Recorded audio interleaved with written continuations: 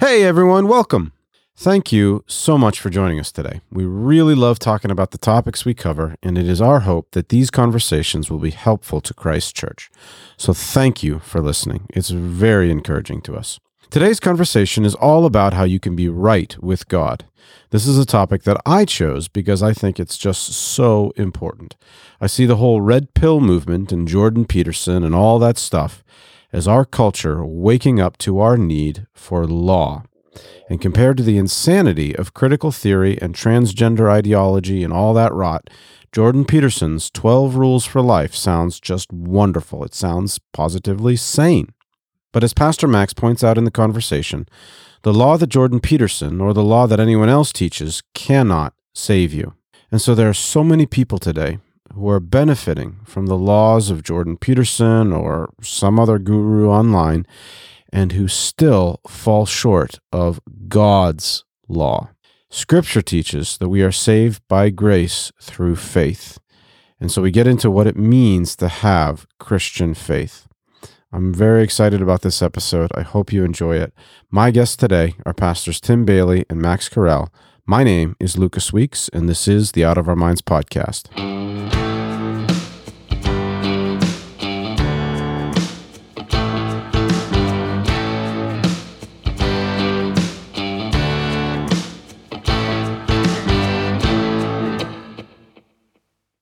Well, I am back in the studio today with Tim Bayly. How you doing, Tim? I'm doing well, Lucas. How are you, dear brother? I'm doing very well. The weather has turned. You and I had a delightful time riding some lawnmowers yesterday. Yeah, that was fun.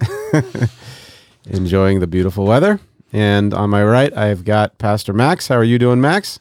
Very well, thank you. How are you, Lucas? I'm well. Did you get a chance to ride a lawnmower yesterday? I did, in fact, ride the lawnmower yesterday.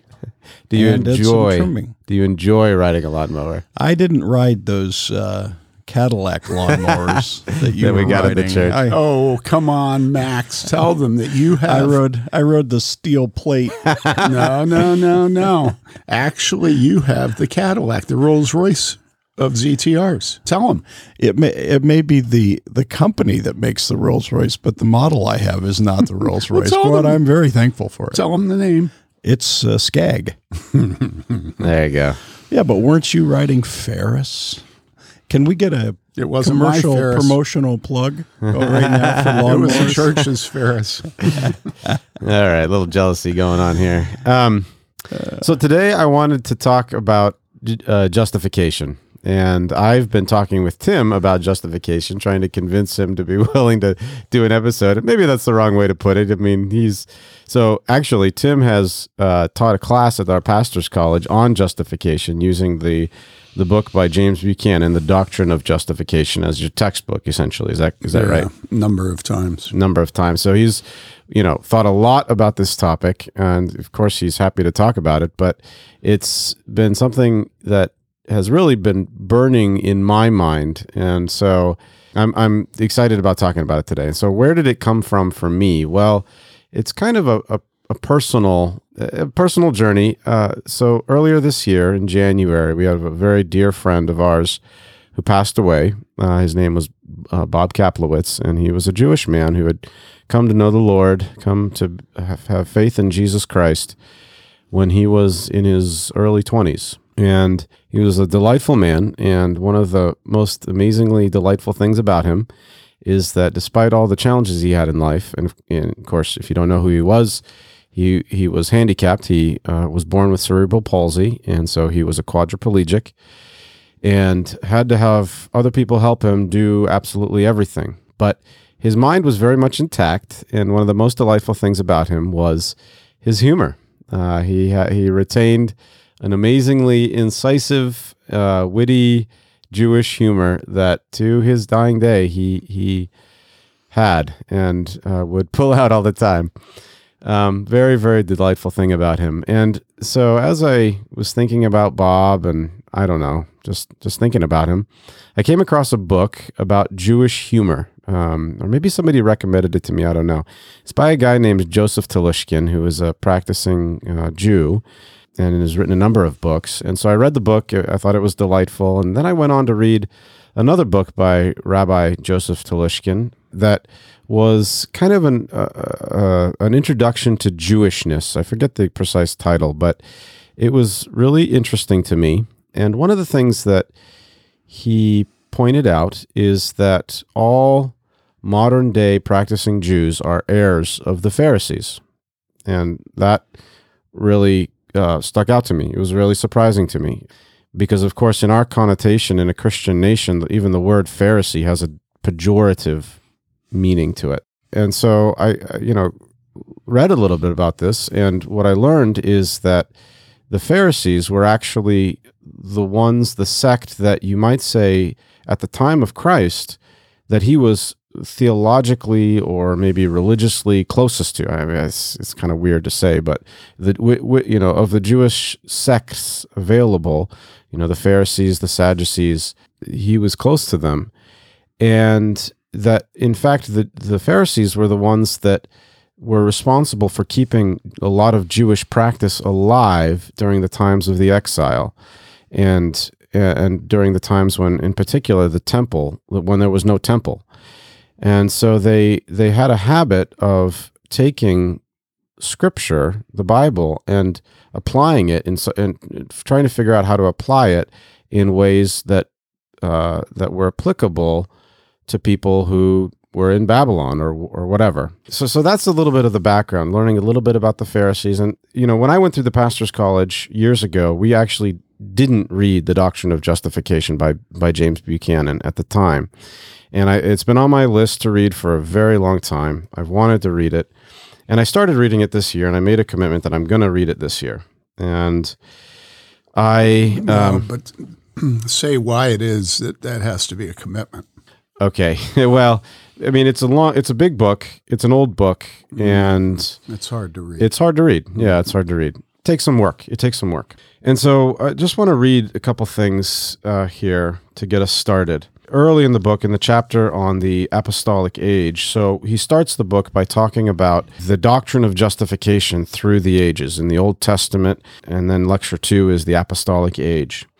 And he says here, in the New Testament, our Lord speaks of the Pharisees as men who, quote, trusted in themselves that they were righteous and despised others, unquote. And Paul ascribes their rejection of the gospel to their being ignorant of God's righteousness and going about to establish their own righteousness.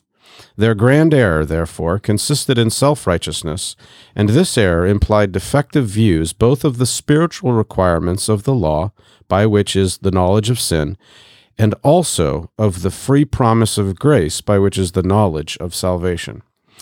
So I've got more to read from, but I want to stop there just for a second to ask you, Tim, when he's saying here the spiritual requirements of the law, what does that mean? What is he talking about?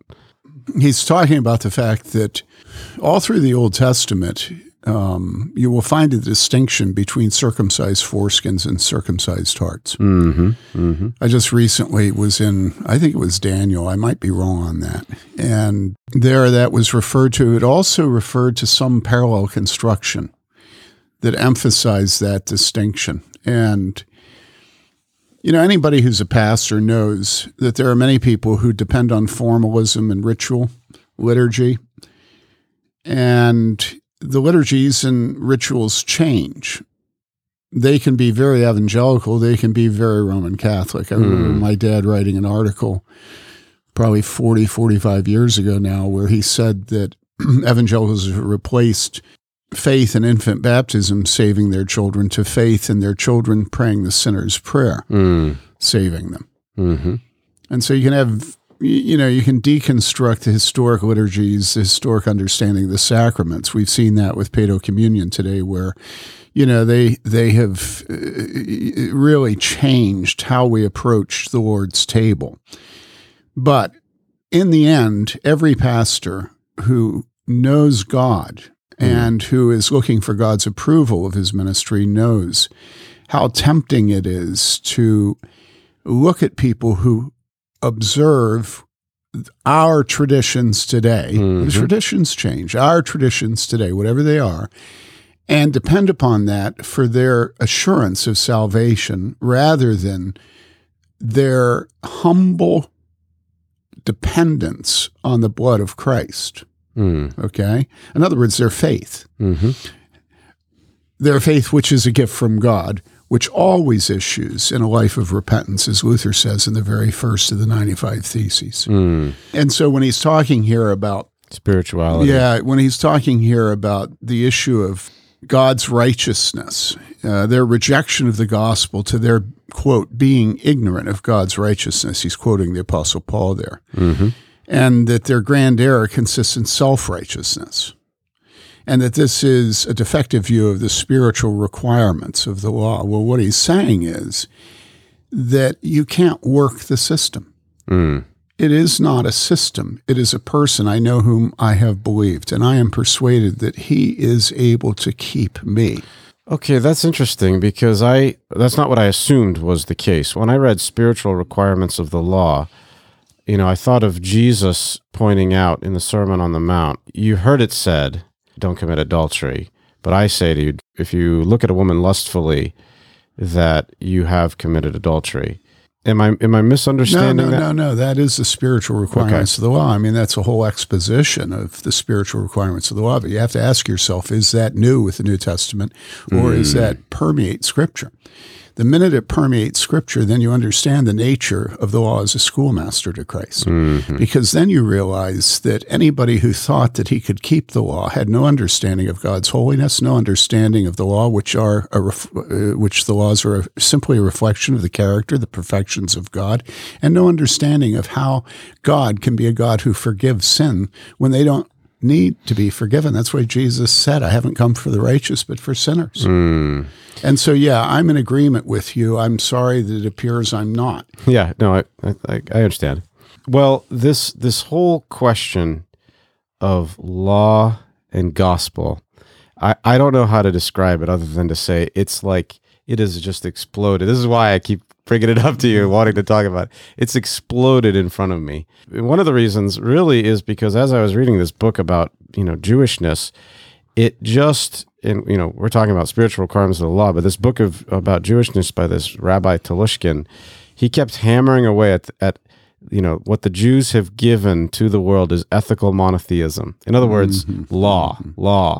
He keeps hammering away at this. And there were all kinds of things in this book where he indicates that, like he wrote approvingly of a certain group of Jews who would go and literally just practically door to door trying to get people to wear what he referred to as tefillin, which is the phylacteries. That's I guess the Jewish or Hebrew word for phylacteries is tefillin. And just even taking that step is like a positive thing. And so just hammering away at the law. And so it's like everywhere I look, I see law and gospel demands. Now we're gonna keep going. We'll get more into that in a second. And so I really like what you said, Tim, because what you immediately did is, I forget exactly how you put it, but you pointed us back to the Old Testament and said either the spirituality of the law is all throughout Scripture, or maybe you didn't say either or. How did you put that? Yeah, it really is either or, and you'll find that when you read commentaries on the Sermon on the Mount. It can be separated into those who say that this is a complete, because Jesus says, "You have heard it said unto you, but I say unto you," and so there is that seesaw that. Either this or this, even to how Jesus teaches the law. But you have to ask whether he's really putting himself in opposition to the Old Testament law or whether he's putting himself in opposition to the Pharisees. That's right. If you read Buchanan on justification, you'll find that right at the beginning, he does make it very clear that the gospel of the New Testament is the gospel of the Old Testament. That's exactly right. And what we have to say at the beginning of this discussion is all of us who have any background in evangelicalism have been taught that the Old Testament people were saved by obedience, but the New Testament, they're saved by faith in Jesus Christ and by grace. Yep. And that the Old Testament God was severe, the New Testament God, Jesus, is nice, real nice. And that this is the product of the overwhelmingly dispensationalist nature. And you may not know the word dispensationalist, but if you don't know it, that means you are one. Mm-hmm. And I'm making a joke, sort of. Well, But the milk you nurse from your mother's breast, if you grew up in any sort of evangelical family, no matter the denomination or the tradition, yep. is dispensationalist, which says that the Old Testament was about flesh and land. Mm-hmm. The New Testament is about spirit and truth and grace. Mm-hmm. And so at the beginning of this book, writing, almost 2 centuries ago, right? Or was it the late 1800s? Born in 1804. Okay, so writing mid-century, so over 150, 70 years ago now. Mm-hmm. He just says, look, you guys have to get it into your brains. There was not one method of salvation in the Old Testament, another for the New. Mm-hmm. And I only say that because people have to understand as they listen to this discussion that it's very likely they have this false dichotomy between the Old and New Testament, particularly about the use of the law in the Old and New Testament and the necessity of faith.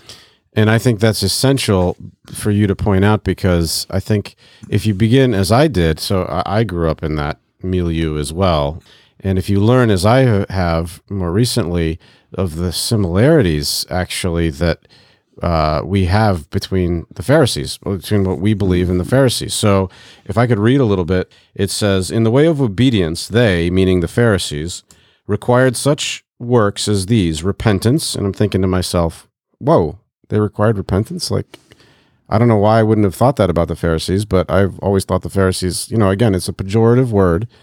And you think they're just, I don't know what you think, but it's surprising to me. Or so they require repentance or a turning to God, which was supposed to have such an efficacy as to raise the penitent in some respects, even above the innocent. Prayer, I'm thinking again, well, I believe in prayer. That sounds similar, which was supposed to be expiatory and meritorious. Sorry for the big words. Eventually, when it included confession of sin and was accompanied with outward signs of grief and humiliation. Especially when it included confession of sin. Yes, thank you. Almsgiving, so that's given to the poor. For he that giveth to the poor lendeth unto the Lord, and makes God his debtor. The diligent use of ceremonial observances. So then skipping down a little, they ascribed a certain efficacy to the due observance of morning and evening sacrifice, and especially to the services of the great day of atonement. And I'm thinking again, atonement, like they understood atonement? But chiefly, it would seem, because they were offered in obedience to the divine law and were on that account acceptable to God. It was not the sacrifice that secured the acceptance of the worshiper, but rather the obedience of the worshiper that secured the acceptance of the sacrifice. Faith was required as one of the chief means of meriting eternal life. And again, my brain is exploding here because I'm thinking, well, they knew the Old. Now I'm realizing, of course, the Pharisees read the Old Testament, and it says the just shall live by faith. They knew that, but he goes on here. Faith was required as one of the chief means of meriting eternal life, for they knew from their own scriptures that the just shall live by faith. But by faith they meant a meritorious virtue, which consisted in acknowledging the divine authority of the law and trusting in God without reference to the promised Messiah, at least as a suffering and atoning Redeemer. The only Messiah whom they now expected was a human and temporal deliverer, not a divine and spiritual Savior, and thus their whole salvation was left to depend on their observance of the law of Moses and their trust in the general mercy of God. I think it's very easy for us as Christians, because we carry with us all kinds of bad beliefs about justification. I start learning about this and I'm thinking like, whoa, what's the difference between me and a Pharisee? Where are we actually different? Mm-hmm. And we have no defenses coming out of a lawless time. And here again, I'm going to come back to this a lot, but exploding in front of me, law and gospel. We are in a lawless time, and there's all kinds of people that are waking up to the fact that we as a society and a culture will die if we continue to be lawless. We're on a path of self-destruction. Even pagans see that we're on a path of self-destruction. And so Christians who are lawless are sitting ducks for a false and legalistic view of justification. I was thinking as you were talking about the Pharisees, and I was thinking what did they believe about their own depravity? Yeah. Because I think that has bearing on this. I've been thinking about this from the perspective of not being a dispensationalist, but from the perspective of being a Wesleyan Arminian. Because that was the tradition. I grew up, I got the double whammy. I was the dispensationalist and the Wesleyan Arminian. Oh, wow. And as I think about this, one of the things that jumps out at me in the Sermon on the Mount, because when you brought that up earlier, and I'd just written it down, one of the things that jumped out about me, Jesus saying, "You've heard it said, but I say to you," is the reality of the Pharisees believed that they actually could do something. They actually believed they were capable of achieving something. And so if you're an Arminian, or if you're a Wesleyan Arminian, you believe that you're capable. And you believe that in part because you are absent a view of total depravity. And so you actually believe you can do it. Or if you're a Roman Catholic, oddly enough, you believe that you can do something. Some of them can get so far that they actually accrue merit. So open that up a little bit more. What keeps you from falling into that error? Well, one thing is depravity. Okay. What do you mean by that? I grew up in a tradition where I thought I could do it. And there came a day when I realized, by God's grace, by His mercy, my eyes opened up and I realized I can't do it. I can't. I can't achieve this. I can't sustain this. I can't in my power, and if I were a Pharisee, but many people that I knew said they were doing it. And Jesus was around people who said they were doing it. They said they were keeping it. And they were just living, and He called them whitewashed tombs. He said, you guys are just like tombs that are whitewashed. Outwards, you have this kind of look, but inwards, inside, you're full of this. And the Sermon on the Mount hearkens to that. You have heard it said, oh yeah, I don't commit adultery. Yeah. I have never plowed with someone else's wife in an adulterous relationship, right? But then He says, but I say to you. And He basically takes the reality of the heart and He opens it all up. And suddenly you realize, well, wait a minute, even though I don't smoke and I don't drink and I don't go to movies and I don't commit adultery, and I don't commit adultery and I pray my prayers and I wear my phylacteries and you can take all these things, and I go to masses many times and I buy candles and I whatever you do, right? He just takes all of these things and He says, guess what? It's the inside of you that's the problem. It's way inside. It goes down to the bone, right down into the marrow of the bone is the reality of it. Let me ask you a question. Are Reformed evangelicals keeping the law today? You say that you're susceptible to being a Pharisee, and certainly you would say that Reformed theology, the Reformed church, the Reformed hermeneutic, the Reformed confessions, that all of these things are very easy to displace faith and to redefine it. And that you look at what he says about the Pharisees, which of course is his representation of the Pharisees, which I've tried to say to you. In other words, what a man reports today, 2,000 years later, is what the Pharisees really believed when that man has been raised in Christendom and certainly is attuned to what Christendom reports as the Pharisees then, and certainly wanting to defend the Pharisees then against what Christendom. In other words, the whole thing is anachronistic. Yes. But nevertheless, do you see that the Reformed Church, the most conservative part of the Reformed Church today, keeps God's law? What would you say? No. Say yes. Okay, yes. Okay. Do they keep God's law about bloodshed? Do they keep God's law about effeminacy and homosexuality? No. In what way do they not keep? Let's take effeminacy and homosexuality? In what way do they not keep it? What's the essence of it? Well, it's the effeminacy. Yeah, but what it really is denying the spirituality of the law. Right. Because what they do is they say, well, we won't copulate with each other, but we'll have a covenant relationship. We'll have the same adopted child. We'll live in the same house together. We'll go to the same church. We're all on the same page with the most conservative Reformed Christians, but we have this little glitch. What is the little glitch? Well, the little glitch is their hearts.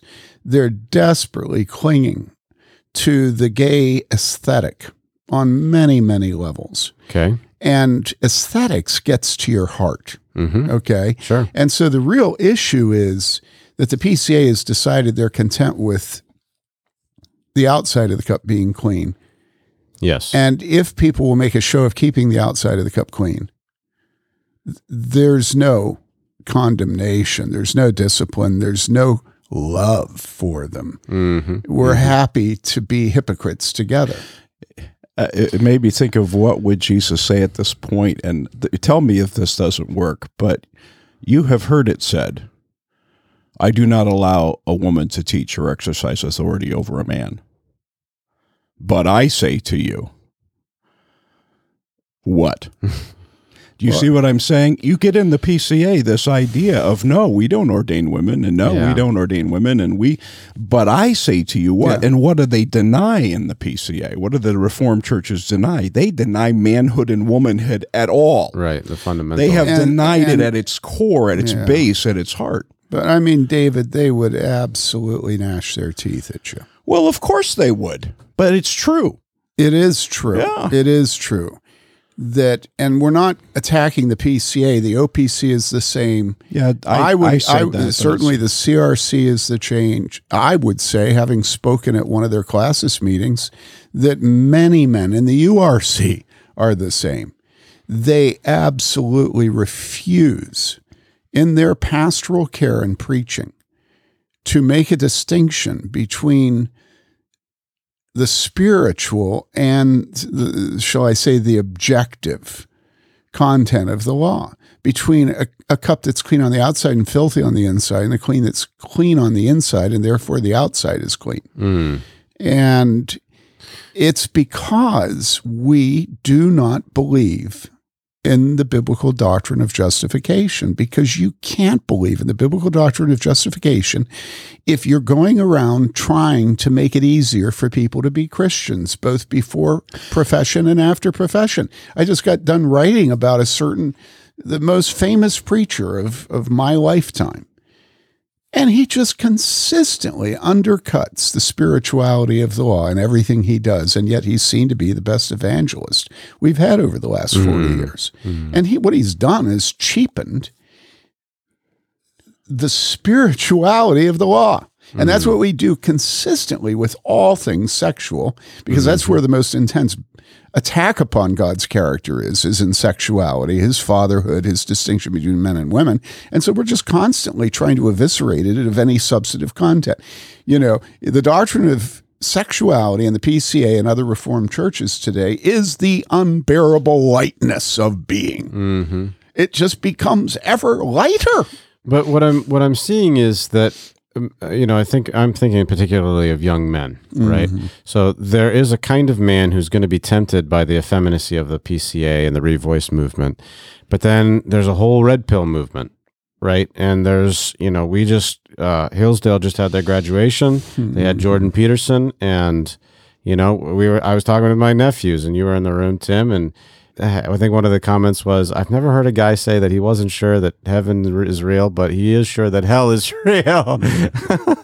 But the sort of, and Jordan Peterson has even released books that are literally like 10 rules for life or whatever. So again, this explosion of law, I think, right? Yeah, but that's a use of the law.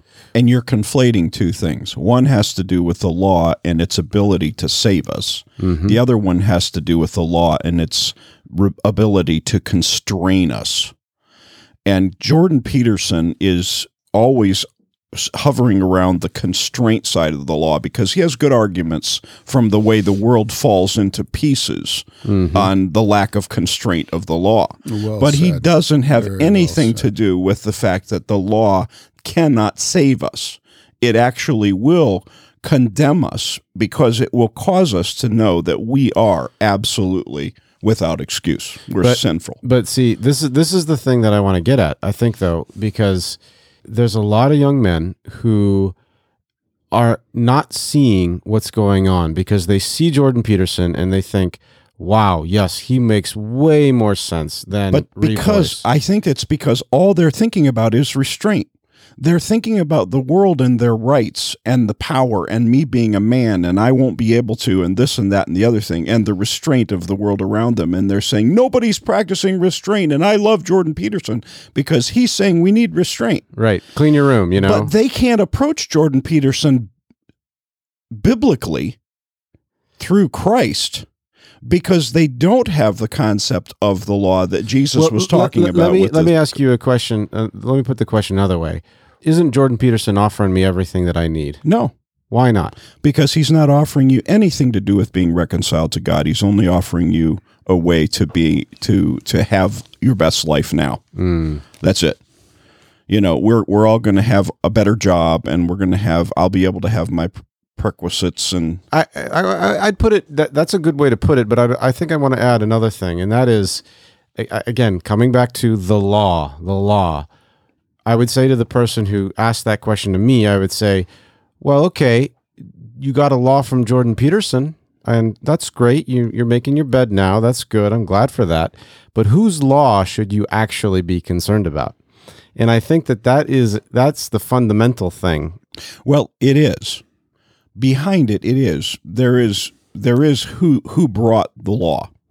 Yeah, what the law presents to us, what the law of the Bible presents to us, is the character of God himself. That's exactly right. And then there is the fact of the matter that once that law is, and it is known, okay, once that law is and it is known, then what does it do? Well, one of the things that it does for societies is that it restrains lawlessness. Yep. Right? And for the good of people, it restrains in societies. But now we've left the part of it being the character of God, and our responsibility to the character of God and our relationship to the character of God. We've left that completely behind, and now it's all just about restraint. Listen, let me push back on this a little bit and say that I was there in the room with you with these two students at Hillsdale. And I don't know if it was while you were there or not. I suspect it was said after you left. I may be wrong. I got up and left shortly after that, I think. Yeah. So. And what was said was that Jordan Peterson was such a joy to this young man because he has spent so much time around Christians who are charismatic, who are, heaving bosom. Yeah. Just all things matronly towards the world, that's the highest aspiration of Christian evangelism and witness. And he said, and there's no reality. There's no admission of sin and of brokenness. It's just all cheap talk that's spiritual, that's graceful, that's all this stuff. There's no hard edges to anything. And then here comes Jordan Peterson, and it's wonderful because he speaks the truth, even to the point of his own condemnation, that he says, I'm going to go to hell, and I believe in hell, and I don't believe in heaven. All right. Well, of course, that's going to be enticing. If Christianity is just simply emotions, it's an emotive and experiential community and not a community of faith and doctrine, then of course you're not going to have any content to the law other than simple mechanical fulfillment. And, I know the end of the story of that book you're reading. Okay.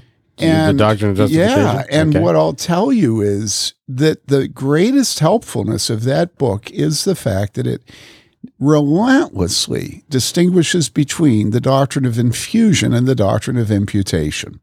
Okay, so Roman Catholicism. Well, but let's not even call it that. Let's say infusion and imputation, because honestly, the vast majority of Reformed Christians today believe in infusion and not imputation. Okay, so what is it? Let's start there.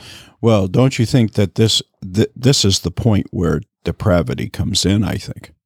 Because in order for you to have infusion, you have to have some substance. You have to have something viable to be fused with, right? Mm-hmm. And imputation indicates that you have nothing.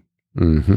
And I think that even if you forgot Roman Catholicism and just started with Wesley and him saying that everybody's got something to work with, right? And then that he is our heritage. Everybody today is a Wesleyan Arminian. Everybody today is this. So what's the distinction between infusion and imputation? Infusion is the doctrine that we qualify for heaven. Imputation is the doctrine that we never qualify for heaven. Infusion is the doctrine that we can become good enough to deserve heaven. Imputation is the biblical teaching that there is none righteous, no, not one. Mm-hmm. That all our righteousness is as filthy rags, which is Jeremiah, Old Testament. Mm-hmm. Mm-hmm. And so a guy like Jordan Peterson is going to lead men to believe that they can keep the law that is essential to your manhood. Yep. Or essential to you being a rational, logical creature, or essential to you being civilized as we used to mean civilized. And all those things are much more true than what we have in the Reformed Church today, let alone the Charismatic Church today, let alone Vineyard. No, seriously. Yeah.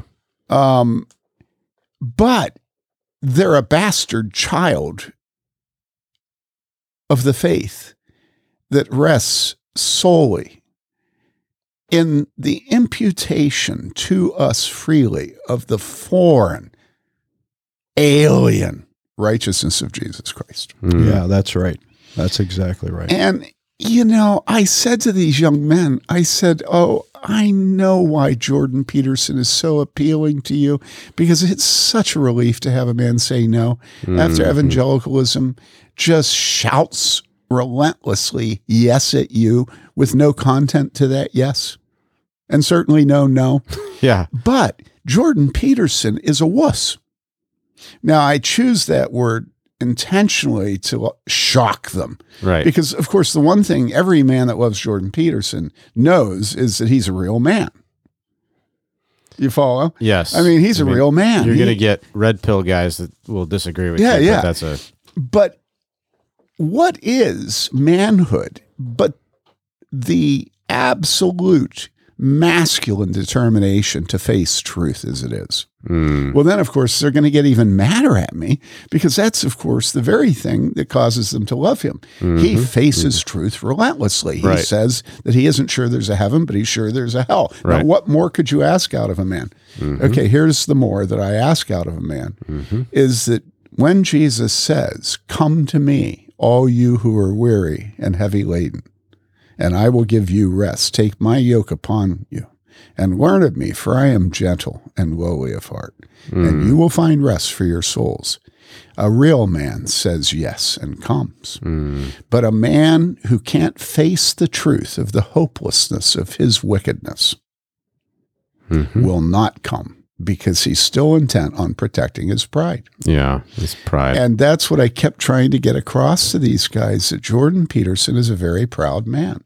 Yeah, there's a kind of heroicism that goes along with stoicism. Yeah. It's like, come what may, I'm going to be a tough man. Yeah, and they even, these are my grandchildren. Right? I love them. Yeah. But they even had the gall to look at me and say to me that Jordan Peterson is a real McCoy because he hasn't wanted ever to be promoted into the public eye. And I just started laughing at him. I said, "Are you serious? You actually think that Jordan Peterson has not set his eye on precisely where he's headed, why, and the importance of it? You think any man climbs into the catbird seat as loudly as Jordan Peterson has done, excoriating all the liberals, lampooning them, and has not made a decision beforehand that is his, apostolic work. I mean, you really think Jordan Peterson just woke up one day and accidentally found out he was famous and wealthy? And they said, well, he's not wealthy. I said, how much do you think he got paid to speak at Hillsdale? Yeah. But of course, that's just like saying that about John MacArthur or about Tim Keller or about Mark Driscoll or Tully Tavigian or, oh, no, they're not. No, it's just that the world has discovered their brilliance. No. These men have intentionally gone after fame. Okay? And we're susceptible to this because everybody in the world is talking about how wonderful they are. Okay? And we need to have discernment about the nature of what gets you fame and acceptance and people adulating you. What is it that gets it? It is not the gospel of Jesus Christ. George Whitefield was no hero of the Sophisticates. Why are you saying that? Well, because he preached the gospel. And he preached it with a sharp scalpel. And he preached it publicly. And, people will say, well, did you know that Benjamin Franklin went to hear him? Well, why did they say that? Well, Benjamin Franklin was over in the salons of France, being what Benjamin Franklin was, And so we say that to make the point, well, there was one sophisticate who was very impressed with Benjamin Franklin. With George Whitefield, you mean? I mean, yeah, with George Whitefield. And what we have to understand is that the men who get the approval of the world are men who teach the keepability of the law. Ability of the law. They're men who take the edge off the doctrine of sexuality. They're men who are fine with women, contraceptive, termination of God's fruitfulness in their bodies, men who get their wives to have abortions. And these things are rife in the conservative Reformed Church, rife. They're everywhere. And so if you go from sexuality to bloodshed, the Reformed world is drowning in the blood of its children. But they're drowning in the blood of its children in a way that, again, it's Pharisaical. They won't typically go down to have a surgical abortion. They just kill their children while they're trying to implant on their mother's womb with drugs where there's no body left afterwards to speak of. And, they've killed millions of their children just in this country, let alone the billions that have been killed around the world. But the American College of OB-GYN, as we said in our last podcast, changed the definition of conception to implantation instead of fertilization. And so Pharisaical Christians of a Reformed perspective are very conservative, can blather on about how horrible abortion is. And again, it's just like Revoice. They don't have surgical abortions, right? But they commit abortion constantly by their method of hormonal birth control. And so it's just like Revoice, where I don't copulate. Yep. And this is at the heart of the doctrine of justification, because when you talk about the spirituality of the law, content, the spirituality of the law, what you're talking about is that part of God's law which has its foundation in the character of God, the character of God. Yeah. And which addresses our character. And I'll say one other thing. If we are Christians, know that we, as Christians, never keep the law. Because we're always seeing our motivations. And how often can we say that completely our motivation is the glory of God in anything good we do? And so I tell people in counseling, I say, listen, do not say that nothing you do is good, because the Holy Spirit dwells in you. And I believe in the power of the Holy Spirit of overruling all the sinful motives and all the twistedness of the depravity, David, that you were talking about. I was going to say to that point, and maybe to shut the door on Jordan Peterson. Yeah. What interest does Jordan Peterson have in justification? Eternal. A lot. No. Well, he does, actually. I mean, he has an eternal interest. No, for himself. For himself. Yeah. But what we're talking about is justification doesn't build his and the kingdom. law. Justification, what interest does he have in it? Everything that Tim just said about the character of God, how does Jordan Peterson, when he's talking about the law, how does he present to the listeners the character of God? By giving them the outside of the cup of the law. Yeah, he's not talking about the character of God. Of He's course talking not. about what's That's my best point. for sort of Human pragmatic. flourishing. And that's what I mean. He's all about containment. He's all about just keeping things under lid, the lid on things, so that we can have a nice time in our best lives now. But Jordan Peterson has no interest in justification. He does not have an interest in our souls before God, the holy God. He doesn't have an interest in it. In some ways, he may have some subliminal, preconscious. He may, no, seriously, he may have a lot of biblical truth about the nature of depravity. I think he does. You look at his face, and it is tormented. This is a man who never moves out of angst. So then where's the fruit? I think that's the right question to ask. That's my point is, I mean, I can grant that, Tim. But when you think about his listeners, they're not going toward that issue. Let me put it like this.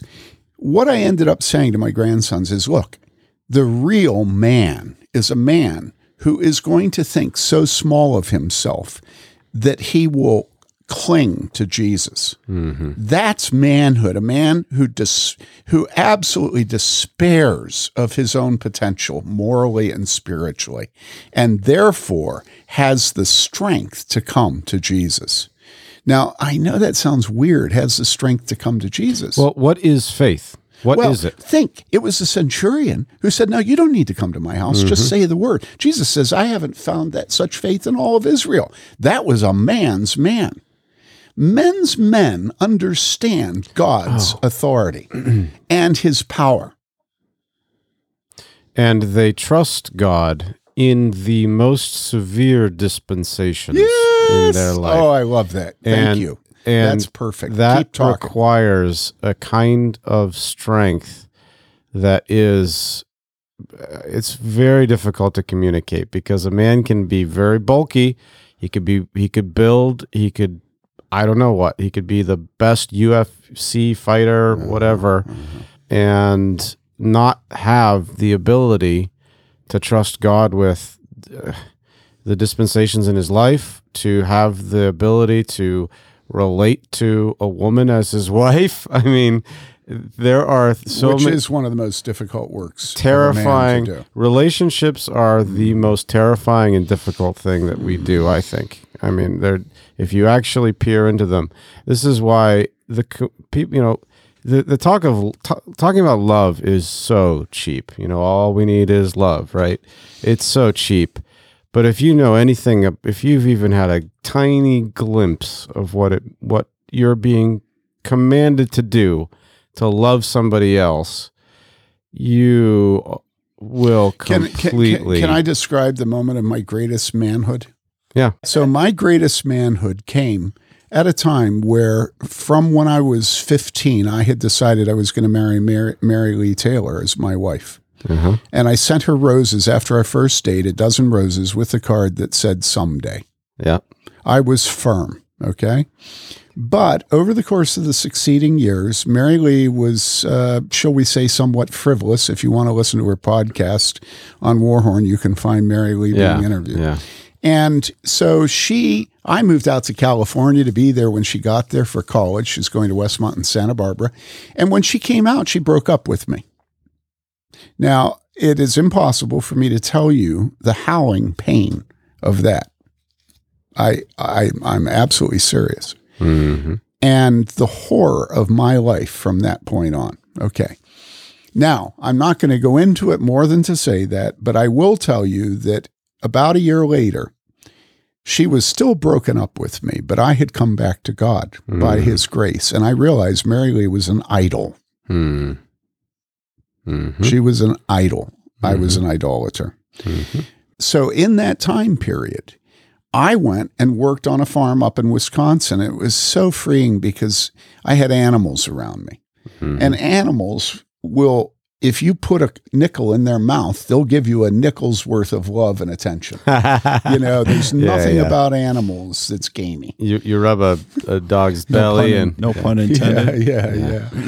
And so we milked 50 dairy goats a day and was on a farm on top of a hill in Wisconsin. And all of a sudden, Mary Lee showed up from the West Coast. She came and violated the place of my healing by her presence. And yet I loved her. Mm-hmm. I adored her. Mm-hmm. And truthfully, she had always intended to marry me. She just wanted to have a little fun. I mean, that's the truth. Girls just want to have fun, I guess. So she comes up to the farm and we take a walk one night. Bad move. Yeah.